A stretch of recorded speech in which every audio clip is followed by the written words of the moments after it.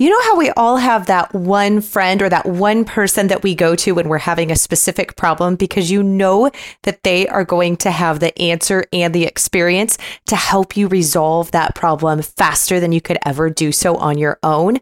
Well, that is exactly why I agreed to become the editor of Homestead Living magazine, because I know that I have certain friends like Carolyn Thomas from Homesteading Family that when I am dealing with an issue, I can just pick up the phone and give Carolyn a call. But even though Carolyn and I both know a lot about homesteading, there's things that even neither she nor I know. So I banded together all of my homesteading peers and am the editor of Homestead Living magazine. Now, some of you have already gotten your copy, but for many of you, because it's a brand new magazine that we just launched this past spring, you might not know about it. It is a quarterly digital publication offering the very best insights from the modern homesteading movement. This is a publication that is for homesteaders, written by homesteaders, no staff writers. It's wisdom from the past, advice for today, as well as hope for tomorrow. Not only will you find articles with, of course, how-tos and tutorials covering different aspects of homesteading, but you're also going to find pieces that really go beyond just the practical into the mindset and into how do you actually homestead for the long haul without burning yourself out, how to pace yourself, and how to deal with so many of the different things that come our way when we are homesteading. So go to homesteadliving.com/Melissa to get your edition.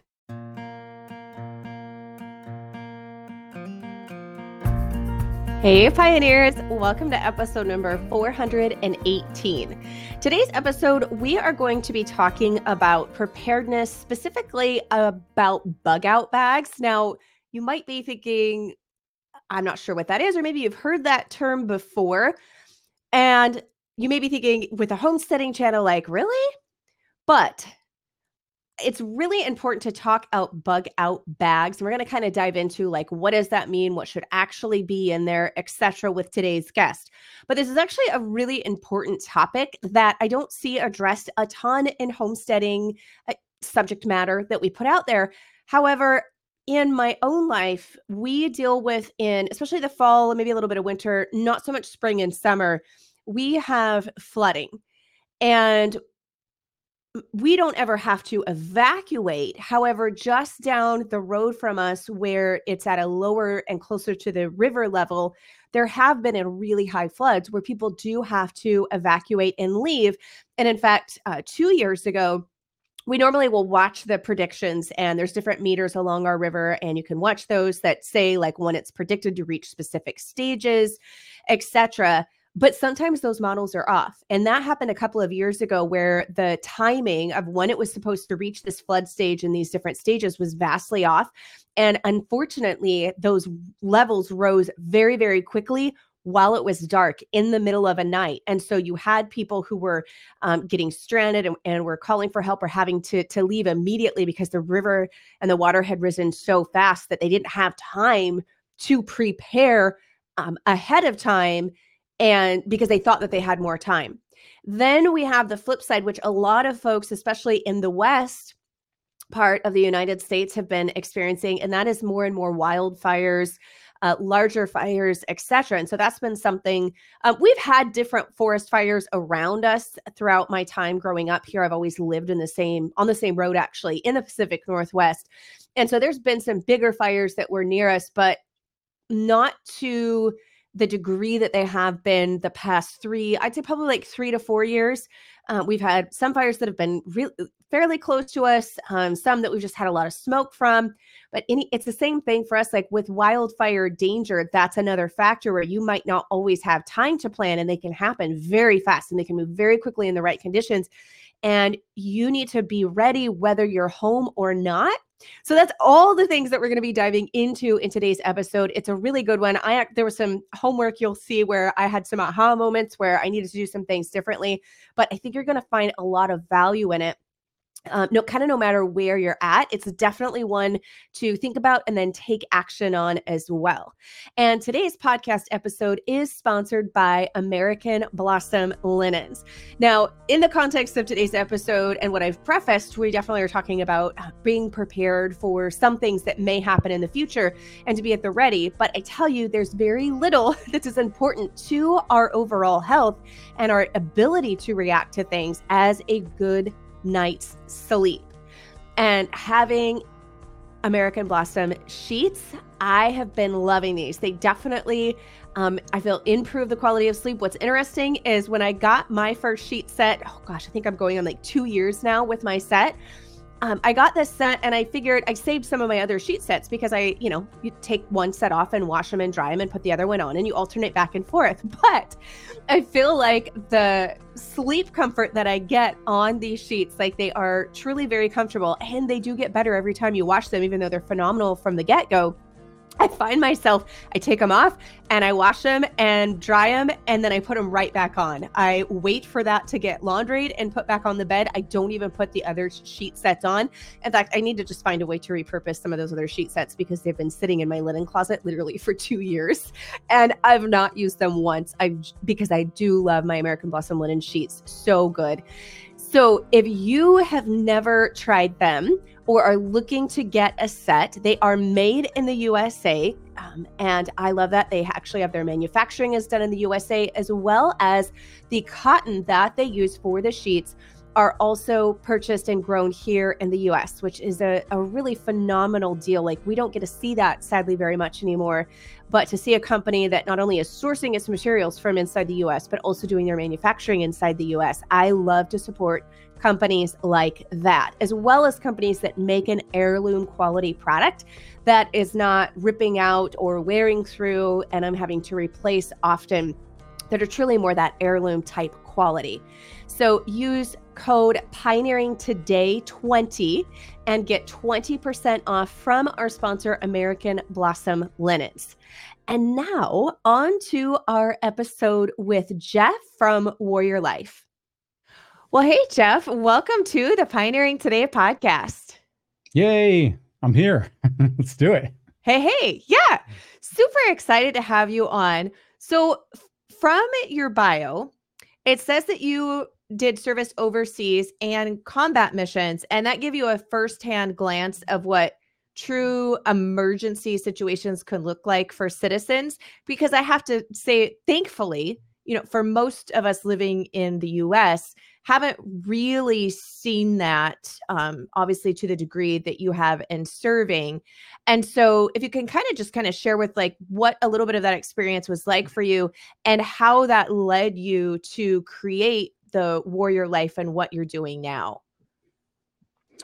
Well, that's a big question. Okay, let me start with right, so let me tie them together, because I did not really start out as a survivalist or prepper or however anybody wants to really classify it. And I think really my combat experience helped me in the way that it's better to understand the very, very basic pillars of survival. So, I mean, think when most people think about like that background and how I moved into it, well, it seems kind of natural, right? But it's like you're a soldier and there's, you have missions and you're in collapsed environments and sometimes in remote areas. And so people tie that together with survival. Like, I think that's the movie that plays in a lot of people's heads. But really, I didn't even realize that I was learning more about the principles of survival during combat and in my service over those years until long after, when I really started to look at my own family's survivability when it comes to natural disasters, yes, but even like where are we located in relation to where natural disasters can be. So I didn't live in an urban area or anything like that. I had a flood that came through our town and just devastated, killed people in our town and took homes and dragged it into the river. We had situations like that, but it was really more like the principles that I really uncovered were about what happens to people when resources are low, which goes back to, well, what do you need for basic survival, right? You need security, shelter, food, water, those types of things that we learned about in grade school. And in the environment that I was in combat, that all that went away. Like it doesn't. And so I think a lot of people don't understand like how, whether it's urban centers or rural centers, like no matter where you live, there has to be supply coming in. There has to be fuel, there has to be food. Most people are dependent upon that system. People that are maybe more of your audience or homesteaders, more in being self-reliant, have a bit more protection in that area, except for the people part of it, which is another aspect. Obviously, being in the military and being in a combat MOS, people were like my business, but I didn't realize that all the factors that were happening around us at that same time were really driving home the consequences of the systems that we depend upon when they're not there, about what that requires us to be at that time. Now, we have our, I have my squad, I have my team, I have my platoon, so we have a supporting structure there, and there is structure there, and we have people with different skills, and everybody, like the whole system in the military comes together for a unique purpose. But for a lot of families out there, most families, the vast majority of families, your family is it. Like that's your core, that's your unit, that's your team.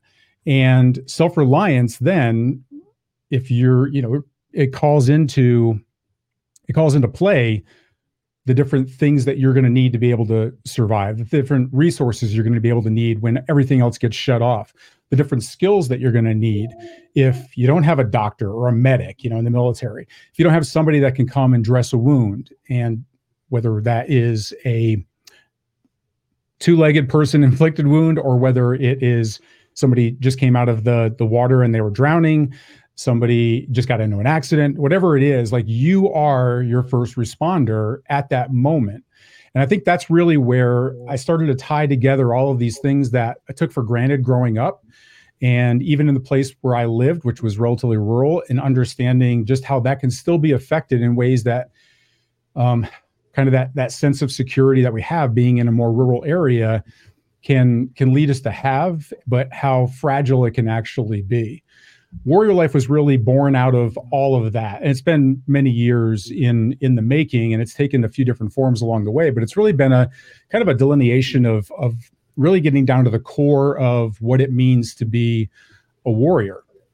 And for me, I want to make that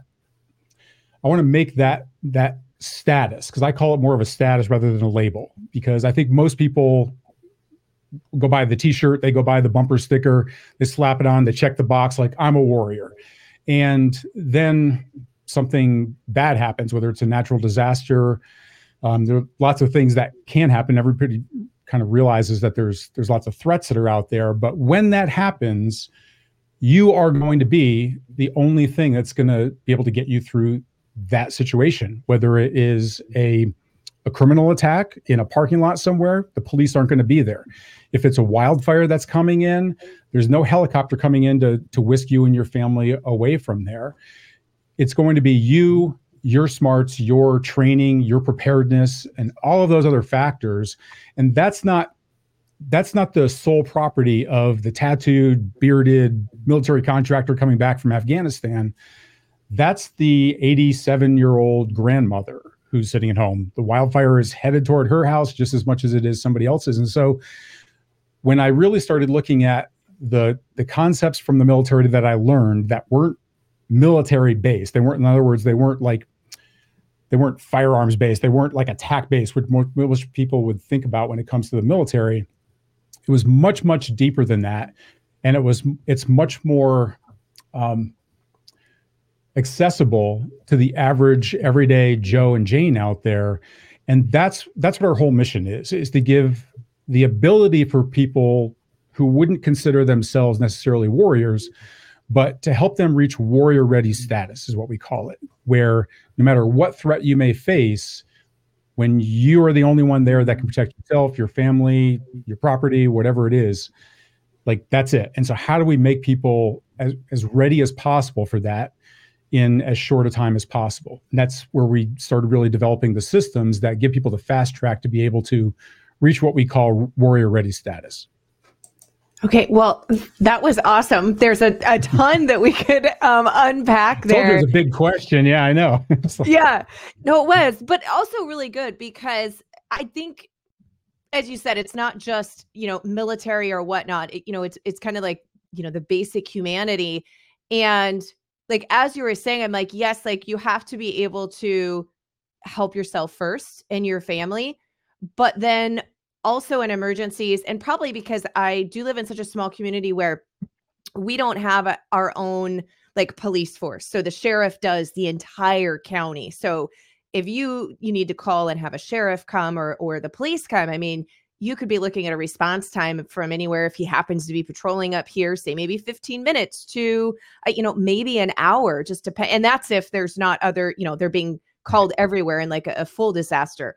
So we already, and the same thing with like our fire, it's all volunteer fire response, fire department and stuff. And my husband's on that. And so, but seeing that, because and so like, when your neighbor calls or there's, a call that goes out, it's different when it's community that, and you've had to work together in some of those types of situations before.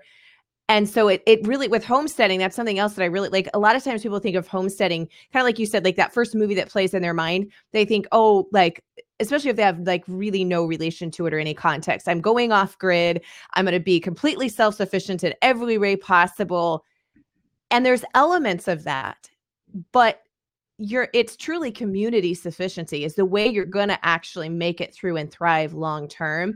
Very, very few people for especially extended period of time are completely a unit unto themselves long term. So I actually appreciate that you were kind of, bringing that out in the broader sense. And there's so many layers to, I know, your guys' program and to becoming, as you're saying, like living this. And so today I thought it would be good to kind of start, like, what's one of the first things that you can do? And that is a bug out bag. And I know there's like kind of different names that people have given those.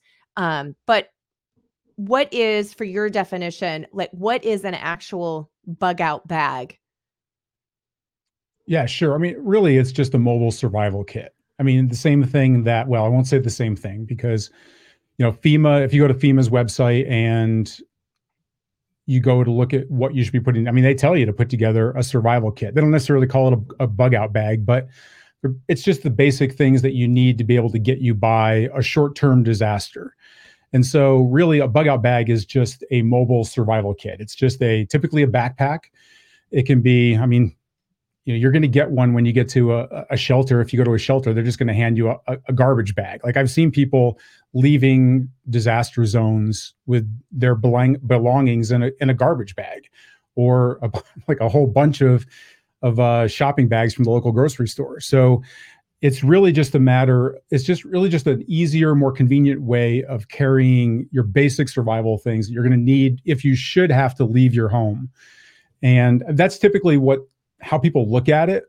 For me, it goes a little bit deeper than that as far as like what its real purpose is.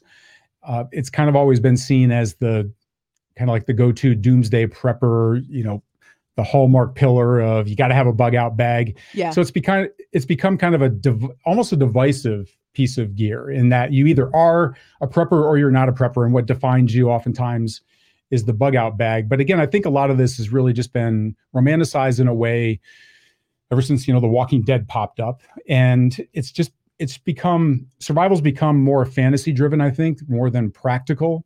But really that's I don't have many short answers, as you can see, but like that's really all it is just a mobile survival kit. Yeah. Well, and what I like is when I think of it is you've got it ready so that it can be mobile if you need to, because there are lots of different scenarios where, for example, here where I live on my road, we have never yet had to leave because of a flood because we're kind of up on this higher shelf on our property. However, we have people at the end of our road that when the really big floods are coming, they do have to evacuate. Or in other instances, especially the past few years, we've had quite a bit more wildfires than we used to in this area. And sometimes those move super fast, so I think a lot of times when, like, to your point, when people think of bug out bag, and maybe even myself, until I really sat down and kind of thought about it, that is kind of your first thing is like, oh, it's for, the zombie apocalypse and I'm going to head up into the mountains and survive. But it actually is very practical implications to use it, and it is so that it can be mobile, so that if you need it in a hurry, you can have these essentials and go. But also, like, sometimes something happened, you may just stay at home, but you've got them all in one place and like ready to go, even if they are in this mobile bag and you're not using it mobily. It might just be something that you're not having to leave your property, but you could still use those, and you've got all those supplies on hand. Which kind of brings me to my next question. Like, I'm assuming it's just terminology, but maybe not. And that's like, you'll hear people use, as I said, kind of those different terms. So is there really a difference between a go bag and a bug out bag, or it's basically just whatever label you want to put on it, but it's more the supplies that you've got gathered? Yeah, I mean, that's actually a great question. Maybe not for the same reason, though. So, I mean, in short, a go bag, a bail bag, bug out bag, mobile survival kit, they're all generally the same thing. The one thing I would say that I really stray away from the norms that are out there and the kind of regurgitated survival information that's been put out is this concept of a get home bag, because a lot of people will carry a smaller bag in their vehicle to be able to, if something does happen, if there is a disaster or whatever it is, it's the get home bag is the bag that has just enough supplies in it for you to be able to get from wherever you are at that point back to your home, which is where your bug out bag is. And that just, to me, doesn't even make any sense to me. When it comes to a forced evacuation, because I think that's another myth out there, is that whenever there's a disaster, the preppers are just going to put on their bug out bag and just go wandering off into the zombie apocalypse wasteland with their, machete and their ninja swords. And it's really not like that. Most of the time, your home is going to be the best place for you to be able to withstand any sort of a short-term emergency, all the way up to a long-term if you're well prepared that way. But then there are times where it's not. It could be a natural disaster that's headed your way. If a wildfire is headed your way, your home is no longer the place for you to be. And so you have to evacuate. Now, when that happens, if your bug out bag is back home, then it's not going to do you any good to try and get back home and get there. And then all of a sudden you're cut off from a wildfire and now you're trapped. Or if you are separated with your family and then everybody has to go back home, if you are going to evacuate, you're just wasting very, very precious time. Anybody that has ever lived in even a suburban environment where if you have to go to work, if you're one of the 9-to-5ers out there, that the difference between getting on the road at, if you have to be at work by 9 o'clock, the difference of getting on the road at 8:30 versus 8:35 can make a huge difference in whether or not you're even going to be at work on time. And so every second counts, especially in a forced evacuation. You don't want to be caught in that virtual parking lot out on the roads trying to get out of town. We've seen enough videos of people trying to escape wildfires and then they're trapped and you can't see, and it's just jammed for miles. And so you don't want to be that person. So your bug out bag actually belongs in your vehicle. And that way you don't have to have a go bag, like your get home bag to get back to your bug out bag to leave again. And by the time you leave, you've wasted gas, you've wasted time. And so that's the only thing I would say, that there's a lot of discrepancy out there about whether you should have a get home bag, what is a get home bag, how is it different than a bug out bag. And to me, there's no such thing as a get home bag. I catch a lot of hell for that out there in the industry, but nobody's been able to, there's news stories that will prove me right. Nobody's been ever able to prove me wrong on it, but it's all generally the same, the rest of the terminology. Okay. Yeah. Well, and actually that is a really good point that you bring up, because I have now my son, drives and commutes and goes to work and whatnot. And so I've always had in our vehicles, like the life straw, so that you have a way to get water in case water bottle, whatever you got with you goes out. When I used to work in pharmacy, because I had to wear dress shoes and stuff, I always had hiking shoes in the back, and that type of stuff. But to your point, it was for a very short period of time. It wasn't the true bug out bag.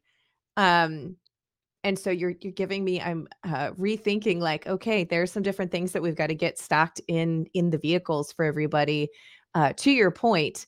And when you lay it out like that, it makes a lot of sense. But I have to be honest, like I'm like, yeah, what if you can't get back home and have to survive by what is in your vehicle?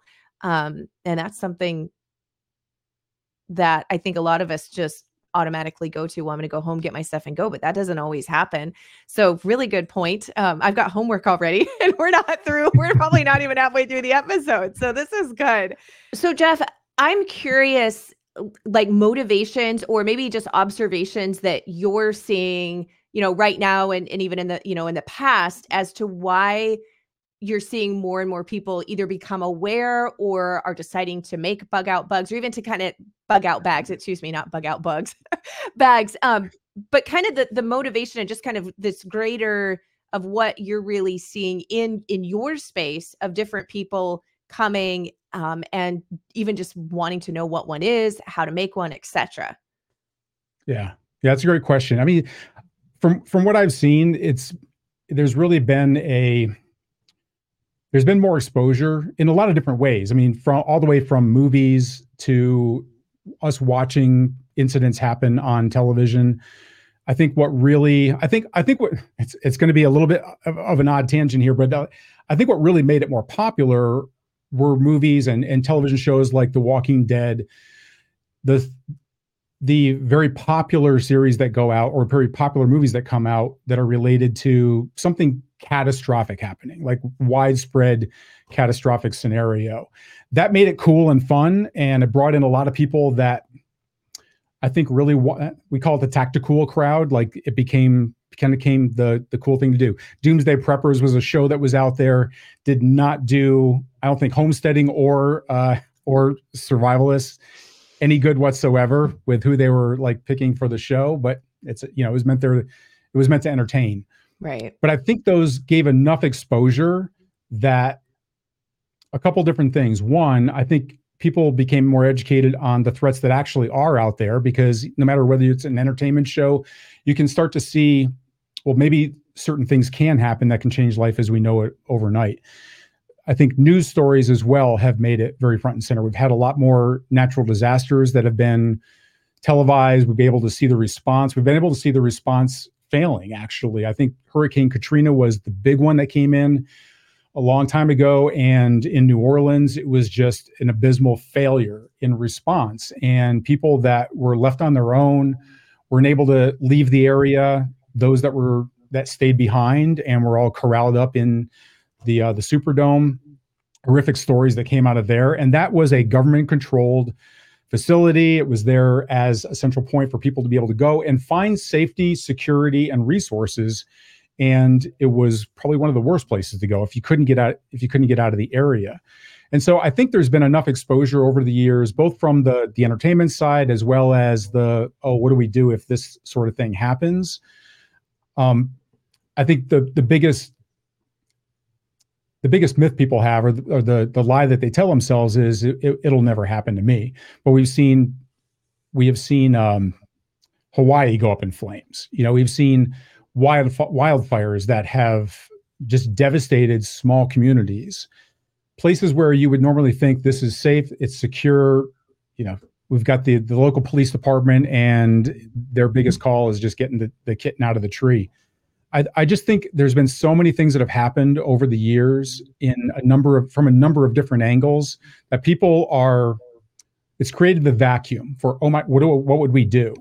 And I think when you start seeing that the government is not going to be able to be there to save you, or local police department can't be depended upon to be able to save you, the fire department, the paramedics, if it is a catastrophe like that, as you pointed out earlier, it's in a small community. You're not in any community. You only have a police force or first responders, medical attention, and things like that for the local population under normal conditions. If it's not normal conditions, and the further out that affected zone is, it's going to stress the resources for everything. And so I think people are really becoming more educated on it now, and it's created the vacuum for, I need to do something.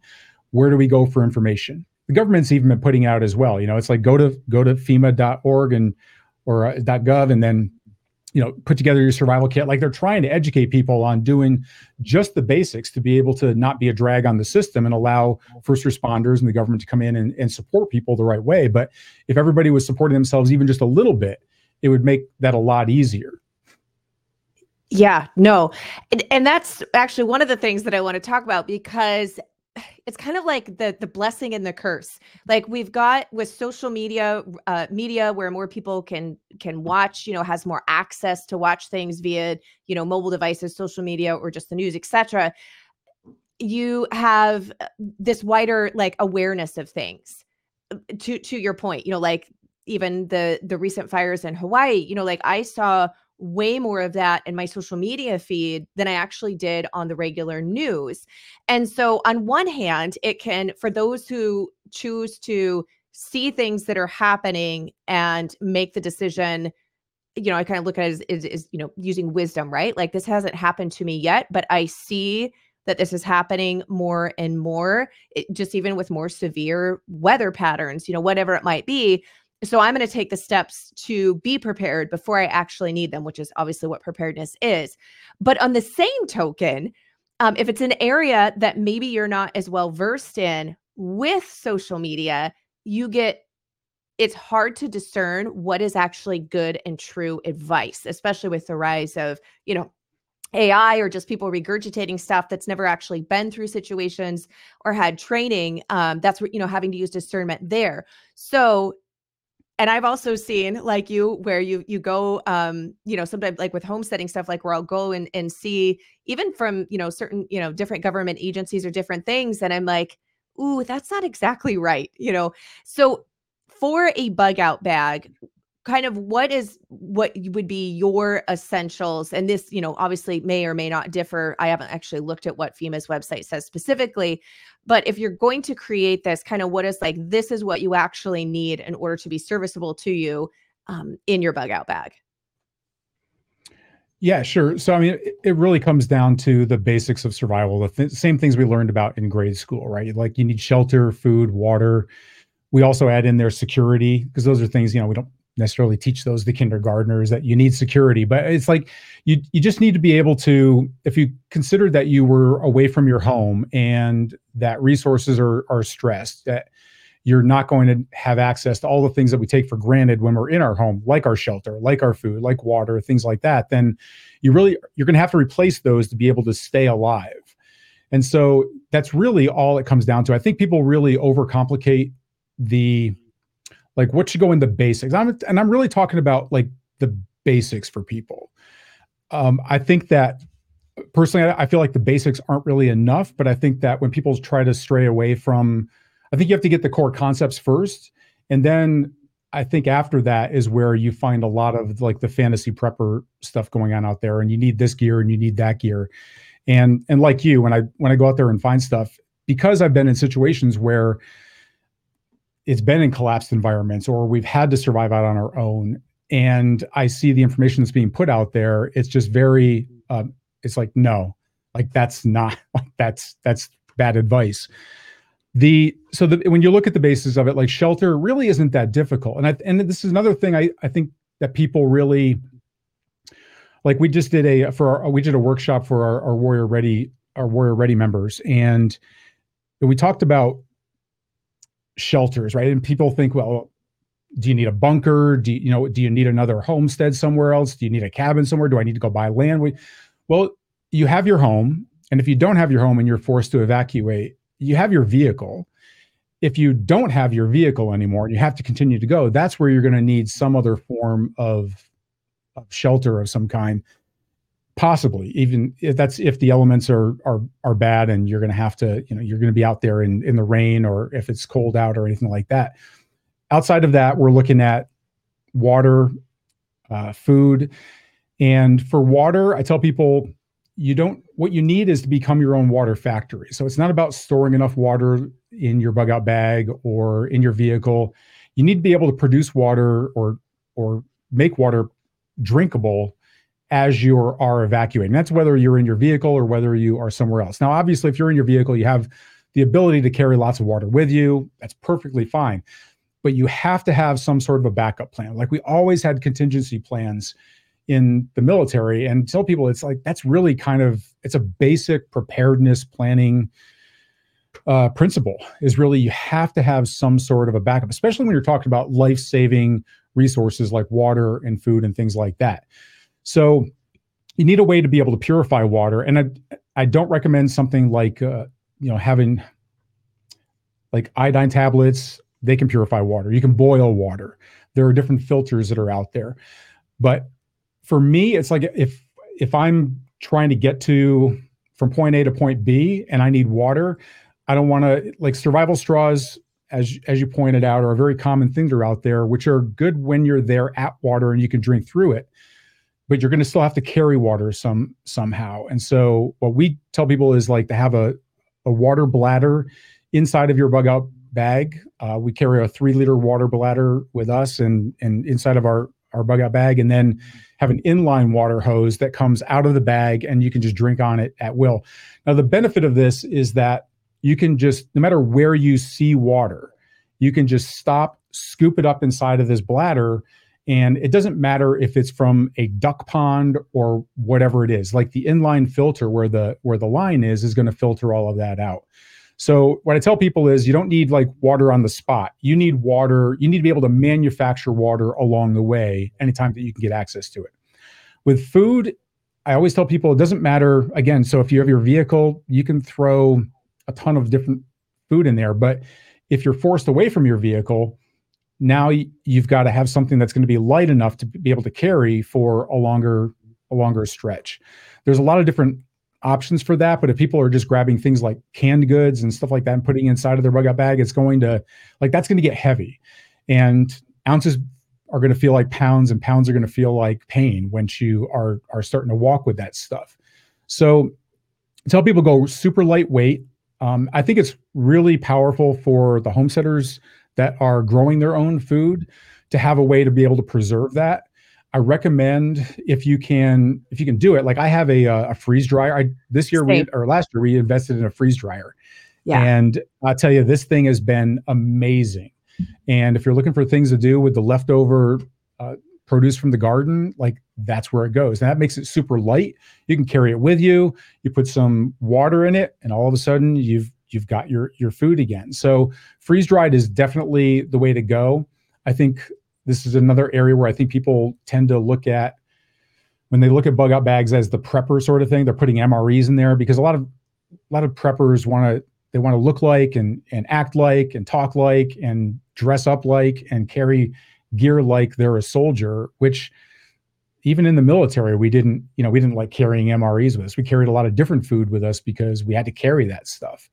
And things like MREs can be heavy. They don't last as long as far as like shelf life. So but if you cover those areas, like if you just have your bag, you have something you can use for shelter. And for that, all you really need is in the military, we just used a poncho. Like we had shelters. We had shelters to put up out when we were out in the field, but nobody ever used them. We just used a poncho and a couple bungee cords because it was fast up. It was fast down. It's not like you have to put a tent up or take a tent down. So that was all we ever used. Same thing. I mean, technology has gotten so much better now. Instead of having a sleeping bag, I just use a tiny little Mylar sleeping bag as a survival bag. And I've used that thing for when I was doing scouts with my sons, like 10 days out there scouting. So things have gotten very light now, very compact. Technology has allowed us to be able to do more with less. And but the shelter, food, water, security is going to be an area that I think they're either going to be, well, one I would say is your best security is not to be looked at as a resource for somebody else where you're going to need security. So try to avoid problems as best you can. And then if you can't, you need some way to be able to defend yourself. Now that might mean handing over all of your stuff if somebody really has no means to be able to protect themselves and their family, but that's not a good place to be in. So I definitely, it's really up to somebody's own, like how far they're willing to go with protect. Do they want to own a firearm? Do they want to train with a firearm? And I tell people, like, you don't need an AR-15 or a 50 caliber Gatling machine gun. You just need very basic things that'll help you get out of situations, because most of the time it's going to be confrontations. People are going to be stressed. They're going to be afraid. They might have just lost everything. They might have lost a family member. So tensions are going to be high in these types of stressed environments. All you might need is just some pepper spray. If you get into an argument with somebody and starting to get out of hand, that might be all you need. But I think people tend to always go at like the extremes. Either, no, I'm not into weapons, or where's my AR-15? I got to go walking down Main Street with this thing dressed up like I'm going off into the zombie apocalypse. So hopefully that gives you some areas to be able to start putting together just the basics. Yeah, no, that's great. Do you have anything that you see that people like just commonly forget to pack in their bug out bags? I think it's more of they're packing too much in their bug out bags, first of all. Okay. It's because they've never really had to carry it around. So I think there's a lot of gear. I mean, I do these reviews a lot. Like, people will send me, hey, here's a picture of my gear. What should I do? Like, what should I add? What should I take away? And I'll see things like they've got a large survival knife, and they have an axe, and they have a machete. And it's like, you don't need all of those things. Like, one thing can take care of all of that. So I see them putting too much in there. And when you go to put it on and you realize you might be able to carry it right there, but half a mile down the road, a mile down the road, it starts getting heavier on your shoulders or heavier on your body. And then all of a sudden stuff's got to start coming out of there. What are you going to take out? So people really have to test their own package there. So there's a lot of stuff so as far as like forgetting to put in there, it's easy to add more things. I think if you cover those areas, if you say, yep, this is the lightest shelter I can pack and have inside of my bag. This is the lightest food I can carry for 72 hours. Put those things in first and then start building on top of that. So I would say that if I were to pick one thing that was like a pillar of security that I think a lot of people don't pay enough attention to, is probably communication. Because if you are going to leave, if you're going to be forced to evacuate your home, it's better to leave. If you're like a 2-car family, as you and your spouse, most people are just going to pile all into one car and they're going to take off. But it's better actually to take both vehicles and leave from there. But you need communication from there as well. So if you do get separated, now whether that's you're all in one vehicle, you get to the next destination, and you're going to go out looking for supplies somewhere. If cell towers are down, either because the power is out or just not good reception in the area, and somebody is out and about and they're not back in the time that you thought they'd get back, well, where are they? Now is somebody else going to go out looking for them? I mean, in the military, anytime that we were on the way to the mission, it doesn't matter where it is. If your unit's on the move, every time that you stop, the very first two things that you do are set up a perimeter for security and establish communication, because you might need backup. You might get split up. You just need to make sure that you've got communication with headquarters back there, so that if you do meet the enemy, you can call in backup. You can call in other sources of backup, whether it's air support or another unit coming in to help you out, or vehicles. But the same thing applies to a survival scenario.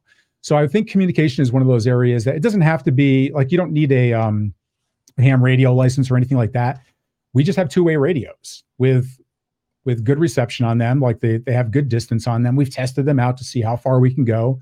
But now if we're in our vehicles and we are evacuating and we get separated, like I get stopped by the police and maybe my spouse is up ahead of me. Well, now how are we going to get back together so that we can make sure that we're going to reach our destination together? That's where a lot of planning comes in ahead of time. That certainly helps, but also having that communication is going to take away a lot of stress, a lot of anxiety with not being able to know where your spouse is, your kids are. And I think that's one area that is easy to fill in, but people don't really consider it very much, because I think because they're tied to their phones all the time, they just figure we're going to have those available. Yeah. Well, and that's a great point, because like where we live, there's big sections that there is no cell service. So you can have your cell phone, but it's not going to do you any good Whereas to your point, if you have, radios, walkie-talkies, that'll go at least a few miles in distance, then where cell service doesn't go, or in big power outages here, there is a generator and battery on the cell phone tower, but it only lasts for so long. So usually if the power is out for more than like 4 hours, then our cell towers go down and you can't, your cell phones, again, they're useless, even though you're in an area that normally has service. So I think that, yeah, the communication thing is really key, and just assume your cell phone's not going to work and moving on to something else and having that. So to that is point, almost the opposite of that, then is there anything that you're like, do not put this in your bug out bag, beyond kind of, we talked about weight and like having too much? Yeah. I mean, they're all related to that though. Like really, I think the biggest mistakes that I see people make when they're putting together their survival kit is, one is putting in a tent. Don't put in a tent. Putting in a sleeping bag. You don't need a sleeping bag. Those putting in water, like thinking that you have to have just stored water and that's the only thing that you have, and you have no way to be able to on the run be able to purify water, is another big problem. When I was in the military, I mean, I was with light infantry, and so we did a lot of road marching, a lot of like carrying our backpack and our weapon, communication gear, everything with us. It's all on foot. Every year we would do 100-mile road march just to be able to say that we did, and it was just but during that time, like we would do 100 miles in 4 days, which is grueling when you're carrying something, like grueling. And we averaged 5 gallons of water per day per person. Now that's not with cooking. That's not with like, we didn't shower, things like that. It was really just, you're walking, you're sweating so much that you're losing a lot of your body's hydration. You're losing a lot of electrolytes also. So I would say that the things that don't put in there are just stored water, like bring something that you can just manufacture water, clean water along the way. Definitely shelter, definitely the sleeping bag. Those are the biggest things that I see people putting in there. And then food wise is just making sure that you have something, like most people will put in, a lot of people that consider themselves like preppers.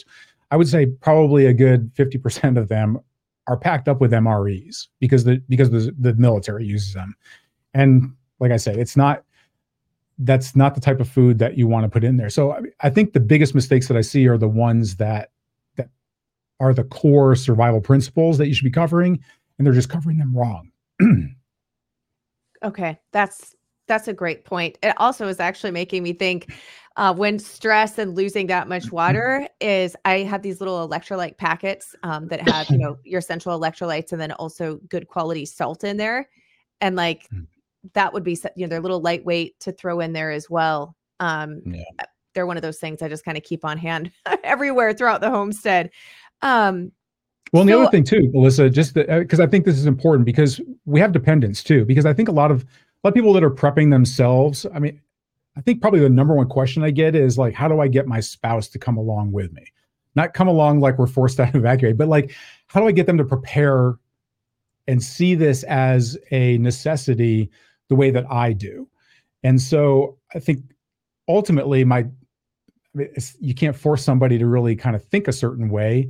So I tell people, like, you might just have to just prepare for everybody else. Now that includes things like kids. So when we talk about children, do they want to drink water? Well, maybe not. But if you put some of that electrolyte powder in there, then all of a sudden it's like Kool-Aid now, right? So it's a way you can keep the kids hydrated and keep them from getting headaches, keep them with the electrolytes to be able to deal with stress better. So you've really got to look at this as more of a holistic approach to it, and look at your family as part of your team, regardless of whether they consider themselves part of your team. Yeah, no, that's a good point. And there's like so much more. I mean, we've already been on here for a long time to dive into the nitty gritty. So Jeff has a training. We will put the link beneath this video for those of you who are hanging out with us on YouTube.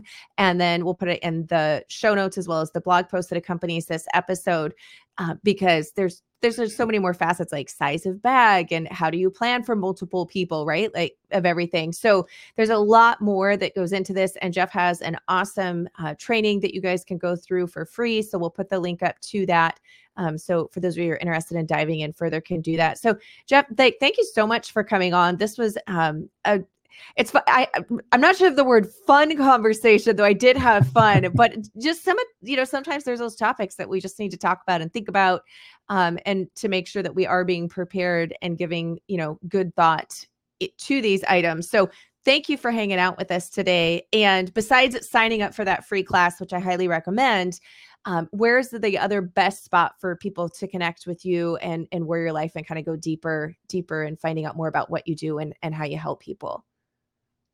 Yeah, sure. I mean, our website is warriorlife.com, and we have a free part of our website we call the Loot Locker, which has other resources in there as well. Has all of our podcast cheat sheets that are in there. So there's a lot of free information there for people to be able to tap into. And we do have another program for people that are looking for more of like a structured method for being able to go through and become progressively more and more prepared as they're going along, until, because I do find that people really need more guidance. There's a lot of misinformation out there. There's a lot of people are always asking, like, I don't know who to trust. There's so much information. One person says to do it this way, another says to do it that way. And we have a network of about 125 instructors now. You're on the panel too, Melissa, because we have people that really care about homesteading, and they're trying to prepare their home to be able to stay there. It's not just about throwing on your bug out bag and heading off into the wasteland. So it's so we have a number of different resources that are there for people, and experts in a lot of different fields, because that's what I look for. It's like I'm on the journey of learning myself. Like I'm learning from you. Like I've been to your training, and we're growing ginger now. Like I just started my mini homestead, and so we're putting all of these things together. But it's an area that I'm pretty much clueless in, and so I'm just constantly looking for ways that I can be better prepared, be more warrior ready for myself and my family. And so we have a whole network of instructors that have a vast variety of experiences. And that's what we look to do, is just draw off of everybody's experience. Yeah. Awesome. Well, thank you so much for coming on and for sharing all of this. I look forward to having you on again and, chatting and learning from one another. So thanks so much, Jeff. Thanks, Melissa. Well, I hope you enjoyed that as much as I did. And if you want to go further into learning from Jeff, which I highly recommend, then you're going to want to click the link to sign up for the free class that he has. It's a 1-hour training about preparedness and bug out bugs to help you create that further for your family and have peace of mind. And that is in the video description if you are catching this podcast episode on YouTube, or we'll have it in the blog post that accompanies this at melissaknorris.com/418. That's just numerical 418. I think did I do 9? I did. So 418, don't pay attention to my hands if you're watching this in video format. And that because this is episode number 418. So melissaknorris.com/418. And we will have links to all of those different things, including the free class. It's an hour-long masterclass that I highly recommend you check out and watch.